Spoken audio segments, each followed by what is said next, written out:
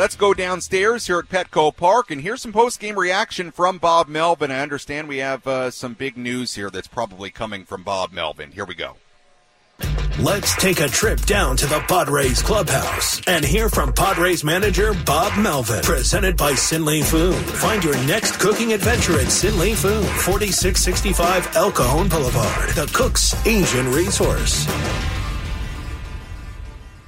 Fastball as advertised today? Yeah, like two different ones. So one that's running pretty good, one that has a lot of life up in the zone. Just enough breaking balls to keep us off balance. He was good. Looked like it was more of a battle day for Michael today, but did his best to try to keep you in there. Yeah, I mean, one pitch to Harper there, and it's still a run. I don't know how he got out of the first with only one run, but he tends to be able to do that. So it was a lot of pitches there in 4 innings, but just really one pitch away with Harper. It was just that one moment with Juan. Was the same thing with his hand. Yeah. Just kind of comes and goes, stinger. It's the finger, so it hasn't, we haven't seen him do that in a while, but got him a couple times today. I know why it happened and all, but could you go over the decision with Fernando and just what you thought there? It's I'm just trying to get our hottest hitter up there and didn't want to play anybody too out of position, so he's all up for it. It's just lack of what we have right now. So that's pretty exclusively just the situation, and you want to get Campy there, and it is something that probably wouldn't happen again in the future. I hope not. You guys are closing in on 3 million fans. Got close today, I think the next one will be. What do you make of kind of what they've meant to you guys this season? You got one homestand left. It's been as amazing as last year was. It even seems more so this year based on the fact that we just haven't played well. But they keep coming out. It really is amazing. I think we broke a record for sellouts, and we still have another homestand coming up. So, Bryce Miller wrote an article about how they're the MVP this year. He was spot on. In this series, did you ever find yourself comprehending like where you guys are at now and where the Phillies are, and after you guys played that series last year and then the playoffs? No, we're just trying to win games right now. Where there was a time and you're looking at the standings and we feel like one day it's kind of a roller coaster. We're just trying to win games right now. So we're not comparing ourselves to anybody right now. We're just trying to win games. Was Zach maybe as tough as he was? Maybe even tougher than last October? Yeah. Well, look, we didn't get too many good swings off him today. So, made him work a little harder. It was 6 innings that he had to come out after, but degrees of good, I'm not really sure. Choi left his game yesterday in El Paso. Anything come of that? Yeah, I think he fractured his ankle. I think there's a break there. And Gary, too. Gary, his right wrist, had to come out of the game. Fractured wrist. Yeah. You have a TBA for Sunday? Not yet. It is TBA, though? Yep. What is going into that, Bob? Sunday? The decision there? Just how we get there. Might Hill have to be used before that, or? Well, it could be Waldron, too. I mean, Nick's a possibility. Given everything that Gary's meant to you guys, how tough is that? Sick to your stomach. He's put together an incredible year. It's been, tough travels to begin with. Gets here and is impactful right away. Fits into this team like a glove. I mean, just a lot of great stuff he's accomplished this year, and with only not too much time left to have it's a tough pill to swallow for everybody. He's one of everybody's favorite in the clubhouse. Like I said, he's just a favorite here for everybody. Gets along great and has been very, very productive. So unfortunate.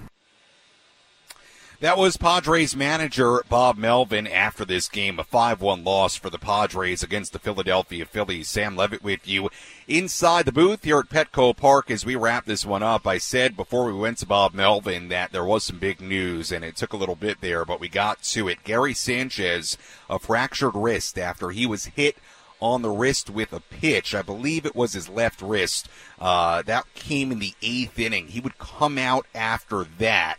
That was after Luis Campusano pinch hit for Matthew Batten, and then Campusano stayed in to catch. Jose Azocar entered in right field. That sent Fernando to second. We'll talk about that in a second.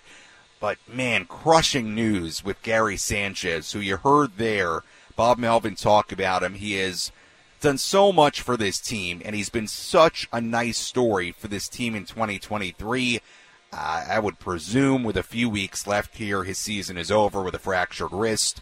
Wow, that is tough news and really unfortunate probable ending to Gary Sanchez's season. And he was signed here as somebody who was with multiple organizations earlier this year and has done such a nice job and has provided so much in the power department and what he's done behind the plate and working with Blake Snell and all of it. That is very tough news to hear. And you feel for Gary Sanchez, certainly. You also heard there a AAA rehab assignment for Ji-Man Choi. Apparently he came out of yesterday's game a fractured ankle for Ji-Man Choi. So you would presume that will end his season and really end what was a very short Padres tenure here in 2023 for Ji-Man Choi, who only appeared in a handful of games until he went on the IL and has apparently fractured his ankle during the rehab assignment. So a couple of pieces of injury news, especially the Sanchez news, which is not good for the Padres at all. The other part of it, when we talk about Campusano pinch hitting for Matthew Batten in the eighth inning, you heard Bob Melvin. It makes a lot of sense. Look, even though at that point it was a 5-0 game, Campusano has been one of the team's hotter hitters. And you understand Bob Melvin trying to get Campusano in the game at some point with where the Padres are at. So he did it, pinch hitting for Matthew Batten. And what that forced was Ha-Sung Kim to go from second to third. And once that happened, because Manny Machado is not playing the field right now and is DHing with the elbow issue, and he's DH'd the last 6 games with the elbow issue, what it meant here today was the Padres don't really have another infielder or a guy who can at least play second base on the roster. I mean, Matt Carpenter's not going to play second base. Brett Sullivan's your third catcher right now. He's not playing second base. So the option was to put Azócar in right and move Fernando Tatis Jr., who's never played second base, to second. I don't think that's any kind of long-term type of plan. I wouldn't read anything into it. I think it was by necessity. And I will tell you, I've seen Fernando taking ground balls around the infield over the past handful of days on this homestand. I've seen it at second base, so I wasn't shocked when I saw it. And I think the Padres knew they might be in a scenario where they had to maybe get Fernando and put him somewhere just to be there. Because the options are pretty limited right now. Look around the diamond, look at the roster. If they need another infielder at a spot, not a ton of options right now. So that was the reasoning there. Made a lot of sense. And look, Fernando, did a nice job. Got one ball, made the play. So, hey, you'll take it for Fernando. And obviously he's a terrific athlete, and he's certainly capable of doing everything. And also, of course, was a shortstop when he came up, and he's played plenty there. So, not surprising that he could play second base, but, it was a little jarring and surprising to see him there because we've never seen it. But it makes sense, and the options are pretty limited if the Padres need another middle infielder during the course of the game like they did here today when Campusano pinch hit for Batten. So there was a lot there to chew on from Bob Melvin between the Sanchez news, figuring out the Tatis situation, and all of it there. And on top of all that, the Padres fall 5-1 in the rubber game of this 3-game series.